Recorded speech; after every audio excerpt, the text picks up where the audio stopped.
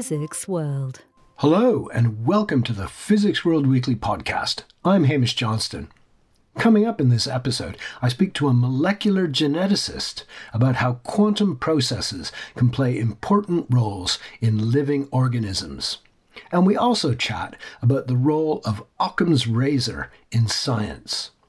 But first, I meet a philosopher of science, and we talk about some of the big philosophical questions in physics, including the microscopic basis for the second law of thermodynamics.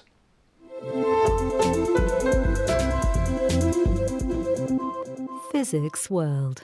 I'm embarrassed to say that I know very little about the philosophy of physics. So I'm pleased to have Katie Robertson on the program. She's a philosopher of science at the University of Birmingham who specializes in physics. Hi, Katie. Welcome to the podcast. Hi, Hamish. It's lovely to be here. Thanks for having me. So, Katie, I'm really looking forward to this conversation, especially in a bit. We're going to talk about some recent research that you've been doing, which I found fascinating. But first things first, can we talk about the field in general? What interests philosophers in physics? Well, philosophers of physics, in some ways, have very similar interests to physicists. You know, in very broad brush terms, philosophers are interested in, the nature of the world, right? That's what physicists are also interested in. So there's a lot of commonality between physics and philosophy. And, you might even think of the two as sort of being continuous. When Newton wrote the Principia, he called it the mathematical principles of natural philosophy. So philosophy of physics in some ways follows on from that kind of tradition a few centuries ago where what we would now think of as physics was called then natural philosophy. And, there's changes in kind of institutional setup such that physics and philosophy are now kind of further from each other than they would have been then, where they would have been kind of somewhat indistinguishable between the two. So in that sense, there's a lot of common ground between both physics and philosophy. And so what are the big questions today in the philosophy of physics? Well, there's the obvious big question, which kind of looms very large, perhaps more so for philosophers of physics than physicists, which is, the famous measurement problem, Schrödinger's cat.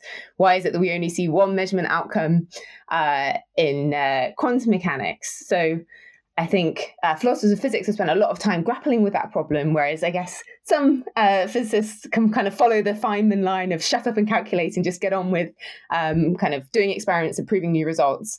Whereas philosophers of physics are kind of very interested in the kind of conceptual foundations, such as the Schrödinger's cat problem, or where the arrow of time comes from. If the kind of fundamental level doesn't look like it distinguishes a direction, how come everything around us seems to have a particular direction? Wine glasses smash, they never unsmash. The arrow of time. Also, where do probabilities come from? Should we think of them as being a reflection of us in some way? Are they kind of measuring our uncertainty in the way that when we flip a coin, we don't know whether it's going to land heads or tails, and that's kind of to do with us not knowing every single thing about the trajectory, exactly what the forces are on the coin. So that kind of represents what we don't know. Or are they kind of more fundamental? Are they something in the world independently of us? So the question about the nature of probabilities, and I guess a more recent problem has been, how should we think of space-time emerging from what might be a kind of fundamentally non-spatiotemporal theory of quantum gravity? So those are the kind of some of the big questions, at least, in the philosophy of physics.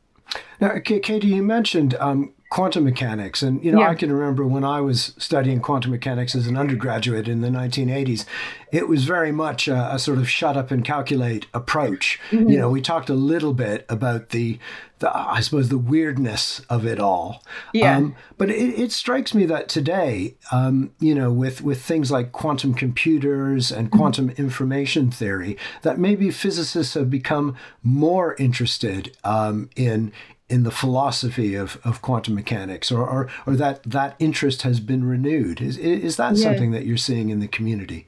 Yes, certainly. So I think particularly like the quantum information, quantum computing community is very much engaged with these kind of foundational questions as well. Perhaps less so with the question of so sometimes the different possible resolutions to the measurement problem, the Schrödinger cat question. Those different possible resolutions are called interpretations of quantum mechanics. And I think that the foundations of quantum mechanics, particularly those that work in quantum information theory, are very much engaged with these kind of conceptual issues, though perhaps the different interpretations of quantum mechanics has been more of a focus of philosophers of physics. But, perhaps that's just a terminological thing of who works in which department. But yeah, there's certainly a lot of overlap in the quantum foundations. Now, Katie, you mentioned earlier that physicists and philosophers have a common goal. They're looking for the truth or the best way to understand a physical system. But how are the approaches different? How would you approach a problem as compared to, let's say, a theoretical physicist?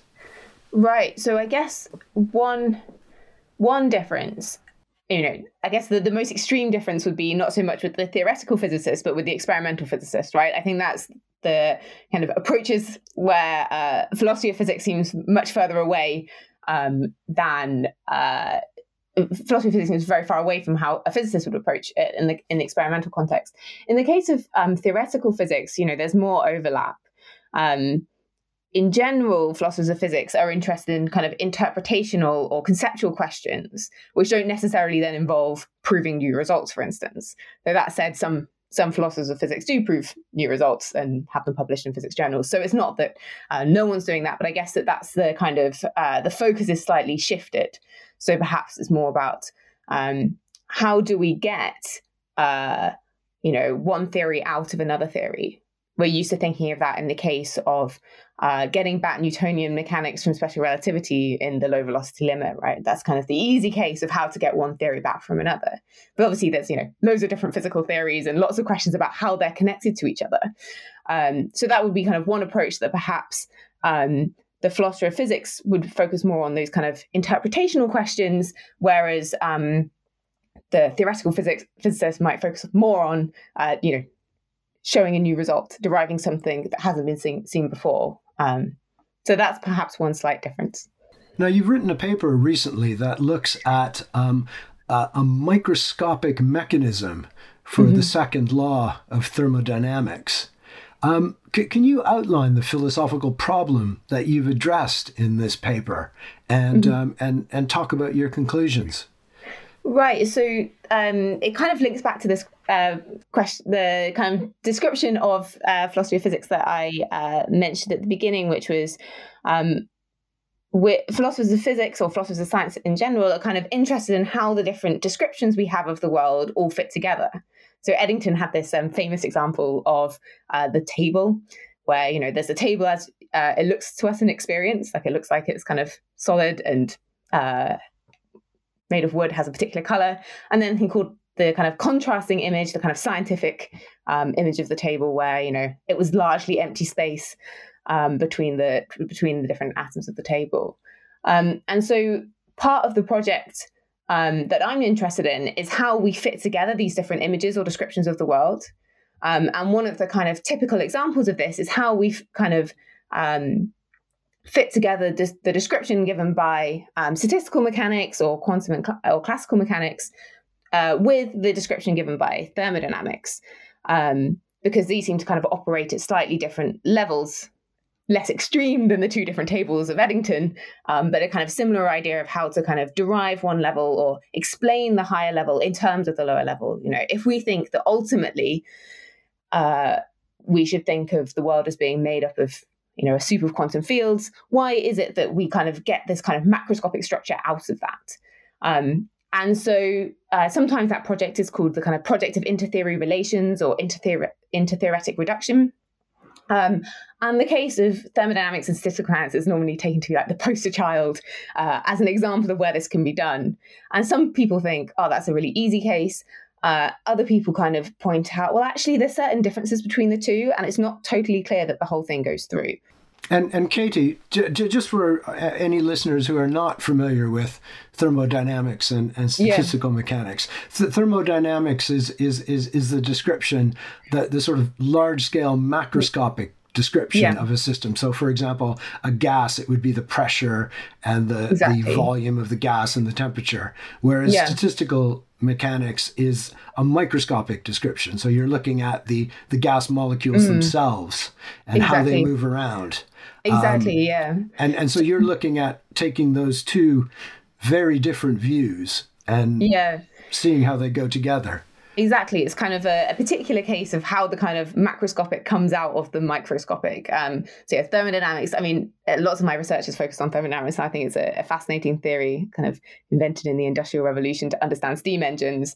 And now it applies to all sorts of different systems. But yes, as you say, it involves macroscopic variables like pressure, temperature, volume, and the kind of underlying theory is either kind of, you can think of like the quantum description of the gas or the classical description, which you can imagine are the billiard balls all hitting into each other, and then asking about, okay, so on average, what are the billiard balls doing, or what is the quantum state doing? And so my project that you mentioned before was about how to get out the thermodynamic entropy, an entropy that's defined in terms of heat, in a kind of cycle, the famous Carnot cycle, kind of a gas expanding and contracting in contact with a heat bath or not, how to get back the thermodynamic entropy from the underlying microscopic description. And in particular, I was interested to show how, so traditionally the problem has been that, the Gibbs entropy is constant. So you can think of it as being a kind of measure, to give you kind of an image of it, a measure of the kind of volume of the probability distribution in phase space. So you can imagine an ink drop falling into a glass of water. Now, the volume of the ink drop doesn't change. It kind of fibrillate out throughout the whole glass. So it looks like the whole glass has gone from being water to now having a kind of constant pale blue color, say if it was a drop of blue ink. But obviously, we know that the ink hasn't literally spread. It hasn't kind of increased in its volume. It's just spread out throughout the glass. And so that looks like if the entropy is like the blob of ink, it hasn't increased. So how do we get entropy increasing from the microscopic foundations? And so that's the kind of tricky question of how to get kind of this irreversible behavior, this increasing entropy from the underlying kind of reversible non-entropy increasing behavior. And so the entropy is I suppose originally it's a thermodynamic concept that it's there, I suppose, in the second law, and it makes things happen. I don't know if it makes things happen, but it's there. Whereas in the microscopic description, is it that there is no entropy, that you can't give an ensemble of interacting molecules, let's say, entropy, you can give them an entropy. It's just a slightly different function. So the thermodynamic entropy is defined with respect to heat and temperature, in particular, very slow processes, as you pull the piston out incredibly slowly in what's called a quasi-static process. Whereas the entropy in statistical mechanics is a function of the probability distribution. So there's a kind of, it's this rho log rho formula for the Gibbs entropy. And the question is how to show that the Gibbs entropy can play the right role. It can act like the thermodynamic entropy. It increases in the right circumstances and is constant in the other, in the kind of very slow quasi-static cases. And the tricky thing for the Gibbs entropy is showing how it can increase because of the kind of analogy with the ink drop that I mentioned before. It looks like it's always going to be constant. And in order for it to behave like the thermodynamic entropy, it's going to have to increase in certain cases. And so the kind of tricky thing is to show how exactly the Gibbs entropy increases. And so what did you find in your work then? So I think that you can use a procedure known as coarse graining, which is very common. It's basically you throw away some information about the system. And when you do that, it looks like you can show that the Gibbs entropy increases. So there's this kind of fine-grained Gibbs entropy that doesn't increase, and then there's this coarse-grained Gibbs entropy which does increase. But the tricky problem is working out how to justify those coarse grainings, because it's just a kind of a map that throws away information about the system. Which maps are good maps is a hard question. And often people have justified it by making reference to, we can't really tell the difference. Our measurement precision is not good enough to tell the difference between the fine-grained description and the coarse-grained description. So that's why we can use the coarse-grained description. But this was kind of seen as kind of horribly anthropocentric. It's like, we can't tell the difference between the two, but there clearly is a difference. Like, why should we be justified in making that maneuver? Does it mean that the kind of resulting irreversibility or asymmetry that we get out is just an artifact of how we see the world rather than how the world really is?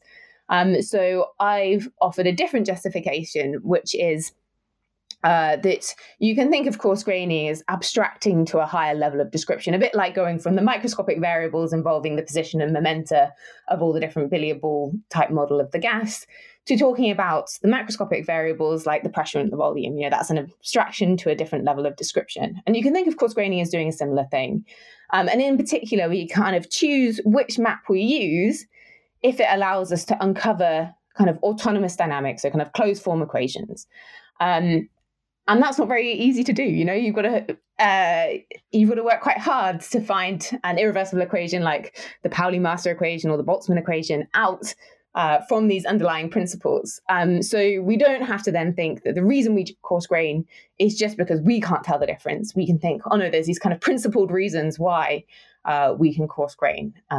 We choose variables not because of they're variables that seem obvious to us, but they're variables that we can give like good descriptions of the system in terms of, and that's, not dependent on how we see the world. And that, to me as a physicist, it sounds like a lot of physics in there. Are you able to, sort of point out exactly where the philosophy comes in? Is it in making the decisions as to how, what descriptions you use? And justifying those decisions. Yeah, exactly. So, I mean, the physicist can say, look, I've managed to derive this equation. I've derived the Boltzmann equation or the Langevin equation or something, one of these irreversible equations of statistical mechanics where entropy increases. And then I think the philosopher says, well, why was that justified? The physicist can go, well, it works. I'm moving on to the next problem. Right. And then I think that the philosopher of physics is kind of saying, well, why did that method work? What justified those conditions? And this was a problem that really plagued Boltzmann, one of the kind of founders of statistical mechanics, right? He was really worried about how to get out an increasing entropy function from the underlying reversible microdynamics. And so it's not that, no physicists are interested in how to justify various assumptions. It's just that, it's the philosopher is really interested in how to justify those assumptions. Why is it that we have to make, an initial state assumption? Why is that kind of physically representative of the system? And those are the kind of questions that the philosopher of physics spends their time worrying about. Right. Okay. That makes perfect sense. So Katie, you're going to be speaking at How the Light Gets In Festival. Yes. Which runs from the 2nd to the 5th of June in Hay-on-Wye, and that's in the UK. Mm-hmm. What will you be talking about at the festival, and what are the challenges of communicating some of the difficult philosophical and physics concepts that you've been talking to me about to the public? Is that a real challenge? Well, I think just to answer the question about how to communicate, I think we get so used to being able to just write down a few equations and, explain what's going on to colleagues. But I think in communicating with the public, it's often really helpful to just have analogies to kind of give a vivid sense of what the problem is. So, instead of thinking about why you can justify irreversible maps with a particular mathematical definition that requires certain assumptions, initial state and Markovian approximations, instead of talking about it that way, you can talk about it in terms of why is it that when we, have the blob of ink going into the glass, it looks like it spreads out in a coarse-grained way versus the kind of zoomed-in version where it's fibrillate out. So I think, I think that having kind of a visual image can be a helpful way to communicate these things. And in terms of what I'm going to talk about, how the light gets in, I'm going to talk about thermodynamics. So as I mentioned before, this has kind of been the focus of lots of my research. So it's a kind of weird theory. Unlike most physical theories, where you have a kind of the state, you can think of, we have, the kinematics, what possible state the system can be in, kind of the points in the state space that say, okay, it can have this velocity in this position. And then we think of the dynamics as kind of showing how the system moves through those kind of possibilities over time. It's kind of a way we often think about physical theories. In thermodynamics, there's nothing like that, because the key states of the system are equilibrium states, where by definition, nothing happens, the system just sits there. So it's a very strange physical theory, so much so that it's been called the village witch of physics in a recent review, because it's sort of very different from other physical theories, but somehow other theories kind of ask the village witch for advice, and kind of thermodynamics kind of guides our search for other theories, for instance, for a theory of quantum gravity in the case of black holes. So I'm going to be talking about thermodynamics and the village witch. And in particular, there's lots of different kind of thought experiments or demons that have kind of plagued her history, because there's the famous example of Maxwell's demon, which is meant to show that the second law, in fact, can be violated if you're just kind of nimble-fingered enough, is what Maxwell called it. You could kind of see which molecules were moving fast, which was moving slow, and open a trap door, and so get a temperature difference and violate the second law. Yeah, that's something that's definitely fascinated physicists, haven't it? Yeah. I mean, it seems like every year or so we're writing a news story about some grand scheme for creating Maxwell's demon that never quite works. But, yeah, I think it's interesting. So Maxwell thought that it was just like our kind of clumsy fingeredness that meant that we couldn't violate the law. If we were a bit more nimble, then perhaps we would. But I think there are, in fact, reasons to think that we can't violate the second law, which actually link up to the kind of information theory stuff that we started off talking about, which is there's a principle that says when you erase information, it costs you. It costs work to do that. So, the second law is defined normally in terms of cycles, but that's going to mean that you need to bring everything back to its original state, including the demon. So any information that it has needs to be sort of reset to really count as a kind of cycle and to be a real violation of the second law. And there's this principle called Landauer's principle, which says, no, actually, that's going to cost you. And so then we can't really get violations of the second law. We can't get kind of meaningful violations. We might get lucky and occasionally, due to fluctuations, get a bit more heat. Turn a bit more heat into work than we can normally do on average. But nonetheless, we can't really get these kind of meaningful violations. So that's one of the demons. And then there's two other demons. There's the Loschmidt's demon. So earlier I mentioned Boltzmann and his worry about how to get irreversibility out of reversibility. And he had this famous theorem called the H theorem, which showed how you could get some probability-like function to increase over time, the entropy of it to increase over time. And Loschmidt, the kind of his kind of fellow Austrian physicist, said, well, look, why can't I you said that the gas molecules all bumping into each other will satisfy this condition, but can't I just turn around the direction that every molecule is moving in? And so it retraces its steps back to the earlier lower entropy state. To which Boltzmann said, well, fine, go ahead, try and do that, try and reverse them. And it's actually, very difficult because we can't turn around each molecule. It looks like it's just that we can't do it. And in fact, that's actually been one of the cases that you mentioned, that Maxwell's demon perhaps never really quite gets experimentally realized. Loschmidt's demon, this kind of one where you kind of retrace the steps, is realized in the case of spin echoes in nuclear magnetic resonance. Oh, right, yeah. It's just that you can basically apply a radio frequency pulse such that the kind of system turns around and goes back to its earlier state. But that, again, doesn't really seem like a true violation of the second law because, you've had to have this external intervention on the system to get it back to its earlier state. And then there's just one more demon that I'm going to talk about at the festival, which is Laplace's demon. So Laplace, it's very difficult for us to imagine ever being able to calculate the trajectories of every molecule in a gas. 10 to the 23 is a really big number. We just don't have the calculational capacity to do that. But kind of Laplace said, well, imagine that there's a creature that can know every, the kind of positions and velocities or, whichever variables you want to know about the world. This creature can do it, and it can calculate everything.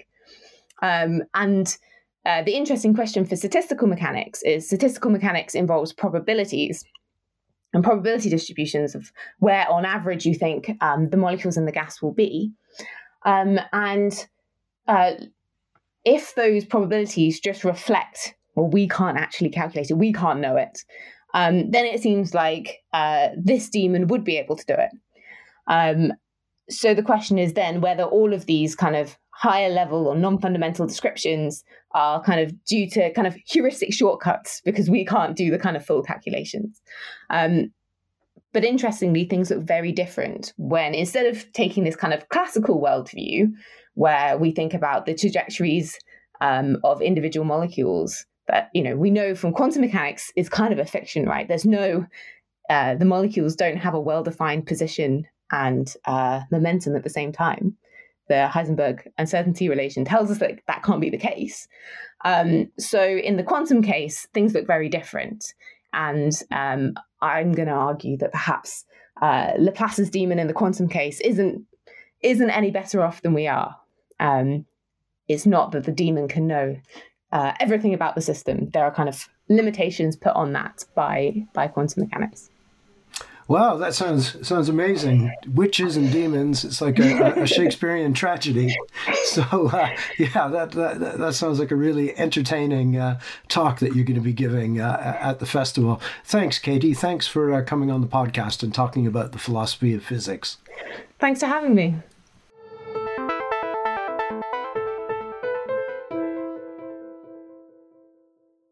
The idea that quantum effects such as entanglement and tunneling could play roles in biological processes has long intrigued scientists.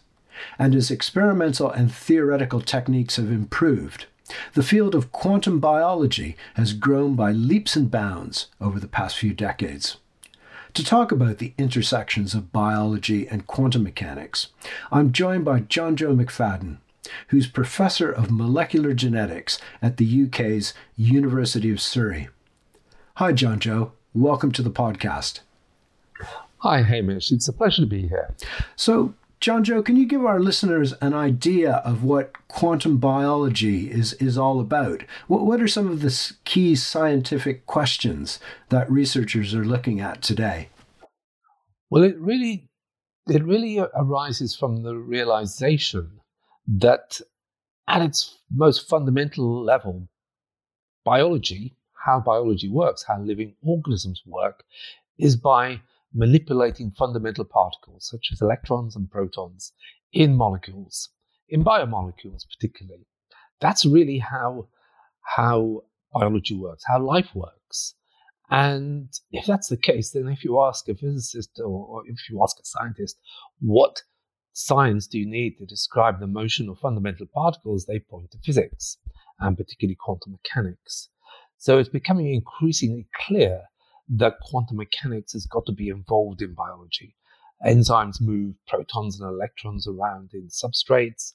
Photosynthesis moves electrons and energy from a captured photon to something called a reaction center to capture the energy that goes into trees and crops. So there's so much going on in quantum biology. And the more we look, the more we find.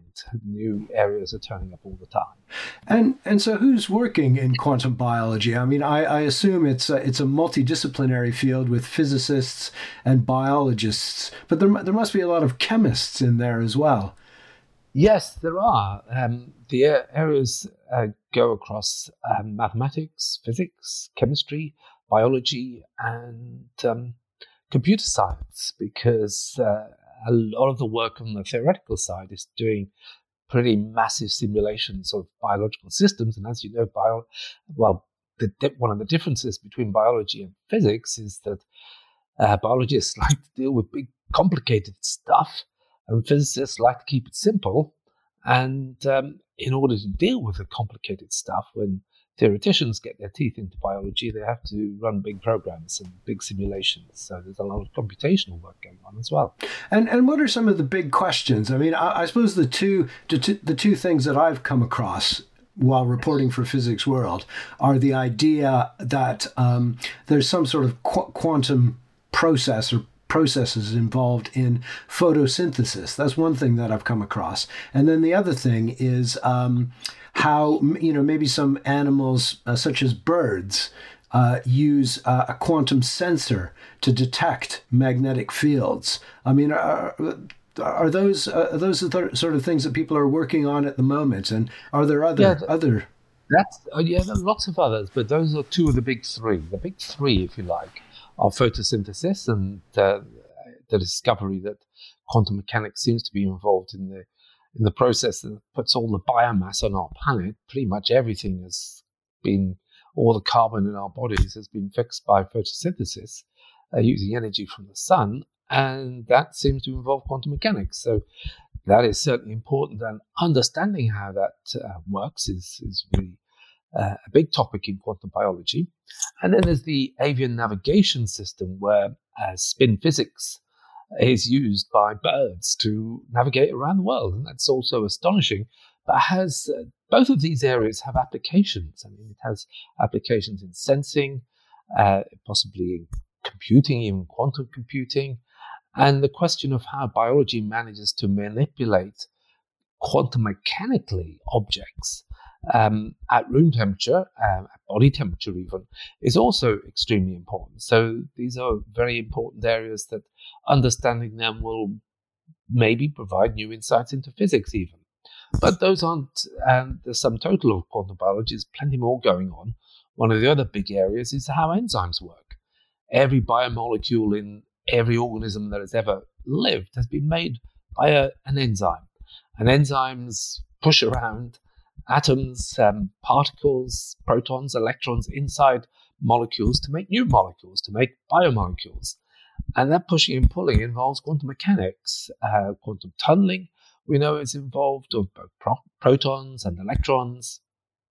And quantum coherence may be involved as well. So that's another big area. And there are other areas. We have a particular interest here at Surrey on the role of quantum tunneling in mutation. And mutation is not only responsible for evolution, it's provided all the innovations in evolution through the billions of years. But it's also involved in drug resistance in bacteria, which is a big, big problem. And also cancers are caused by mutations. So mutation is extremely important. Olfaction, smell, has been proposed to involve quantum mechanics. Visual systems, how the retina works, may involve quantum mechanics. And we have some projects at our center looking at what we call quantum pharmacology, that maybe drugs are sometimes working through quantum mechanical mechanisms. So it's a whole interesting and growing, expanding field that's throwing up new insights and new discoveries all the time. And your scientific background is in the genetics of disease. Now you mentioned mutation. Is that how you first became interested in quantum biology? Yeah, yes, it is. I was working on mutation in some bacteria, and at the time there was a discovery made by John Cairns, a US-based scientist working at MIT at the time, and he found that mutations appeared to become more common when they were advantageous. Now, that doesn't sound like much, but it's kind of heresy in biological circles, in that mutations are meant to be random, and the direction of evolution is provided by natural selection. So it went against that belief and very strong evidence for that in evolution. But it also created problems. No one could think of a mechanism. But at the time, I just read Schrödinger's cat, John Gribbin's excellent introduction to quantum mechanics, and I was bowled over. I thought, wow, this is really, really important and really interesting and really relevant to biology, because I realized straight away that if what John Gribbin was describing is likely happening inside living cells, and living cells have been living with this strange science for 3.5 billion years, and surely they would have discovered how to use it more effectively. So I became interested in it, and it occurred to me that there could be a quantum mechanical way of accounting for this adaptive evolution, as it was called, this ability of mutations to appear when they were needed. And I gave a talk in the physics department. I'm a biologist, of course, and it's like putting my head in the lion's mouth, giving a talk in the physics department at Surrey. And it went down okay, but Jim Al-Khalili was in the audience, and he was more interested than most others. And although he said, there's some problems with the theory, we went away and studied it and produced a paper. It was published, I think, back in 1999. I went on to write a book, Quantum Evolution, proposing that quantum mechanics was involved in evolution. And then the field kind of went dead, but we continued to meet and talk about things now and again. And eventually, towards the end of the 20th century, beginning of the 21st century, results started to appear that indicated that quantum mechanics was indeed active in living systems. So, John-Joe, you've teamed up with Jim Al-Khalili, who's a nuclear physicist, to create the Leverhulme Quantum Biology Doctoral Training Center at the University of Surrey. Can you give us a flavor of the program? What research projects are available to students, and who signs up to be a part of your CDT? Yeah, we have students from a number of backgrounds, split kind of 50-50 between biologists and physical scientists, both physicists and chemists. And really the challenge in the area of quantum biology is bringing those science together and getting physicists and biologists to talk to each other. So, for example, in how we tried to do that in the first year was we had our first year physics students teaching physics to our first year biology students. Oh, wow, that's a great idea. Biology students doing the opposite, teaching biology. And what that allowed them to do was to learn the difficulties of communicating across fields. And that's something that people don't realize. The terms such as fast will mean something very different in physics than it does in biology. So it allowed the development of a common language between the disciplines that we hope has contributed to the success of the center. So we have students from various different backgrounds and involved in projects pretty much the full range of quantum biology, from photosynthesis to avian navigation to DNA mutation, both working on the theory side and on the experimental side. And so, John-Joe, you've just written a book about the role of Occam's razor in science. And you're going to be talking about your book at the How the Light Gets In Festival, and that's in Hay-on-Wye here in the UK in June.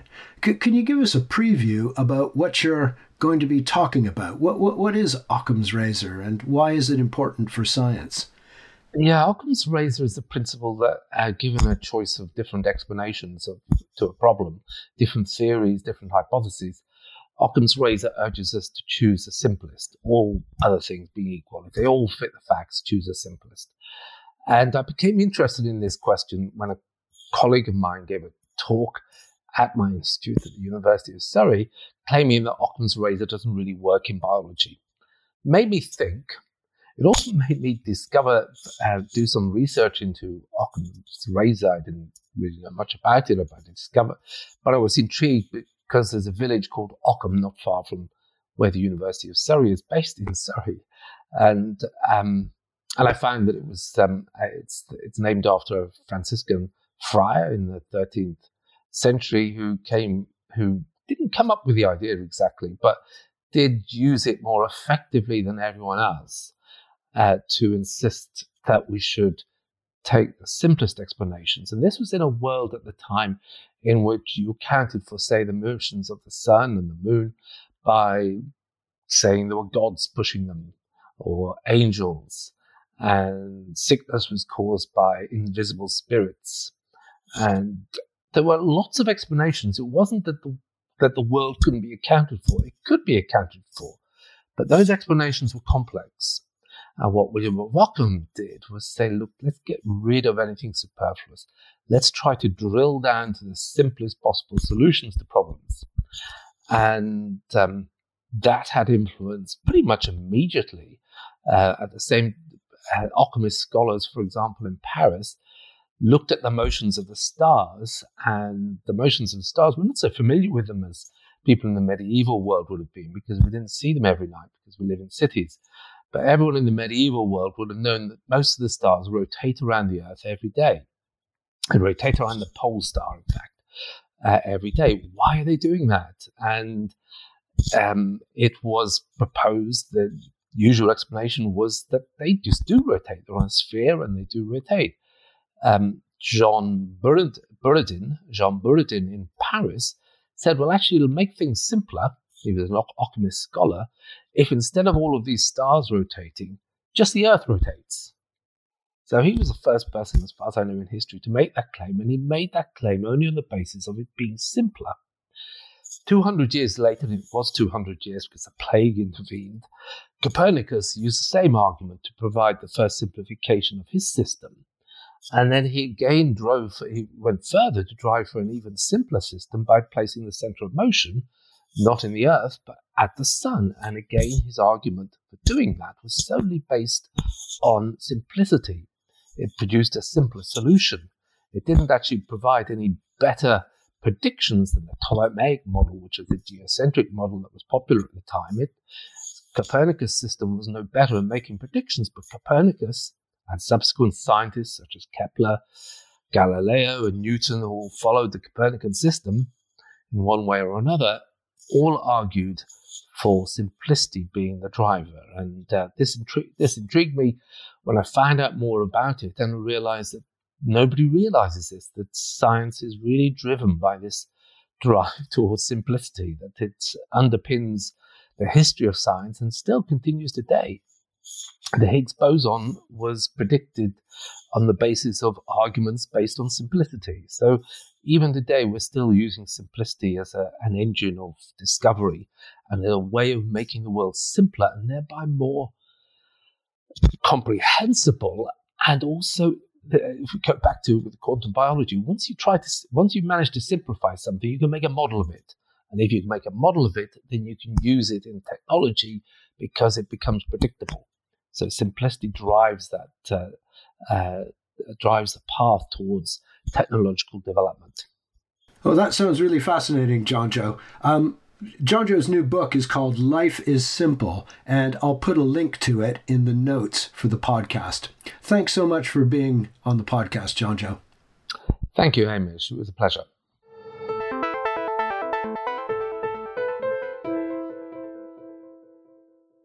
Both Jonjo and Katie will be appearing at the How the Light Gets In festival, which is being held in Hay-on-Wye in the UK on the 2nd to the 5th of June.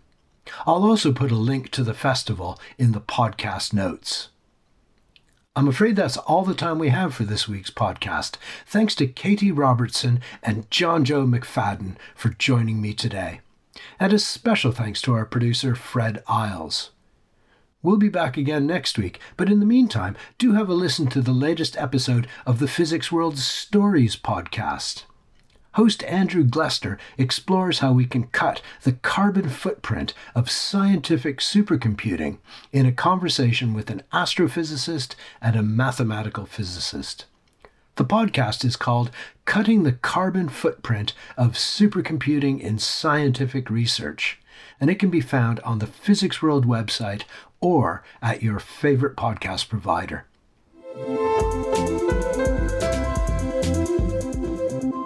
Physics World.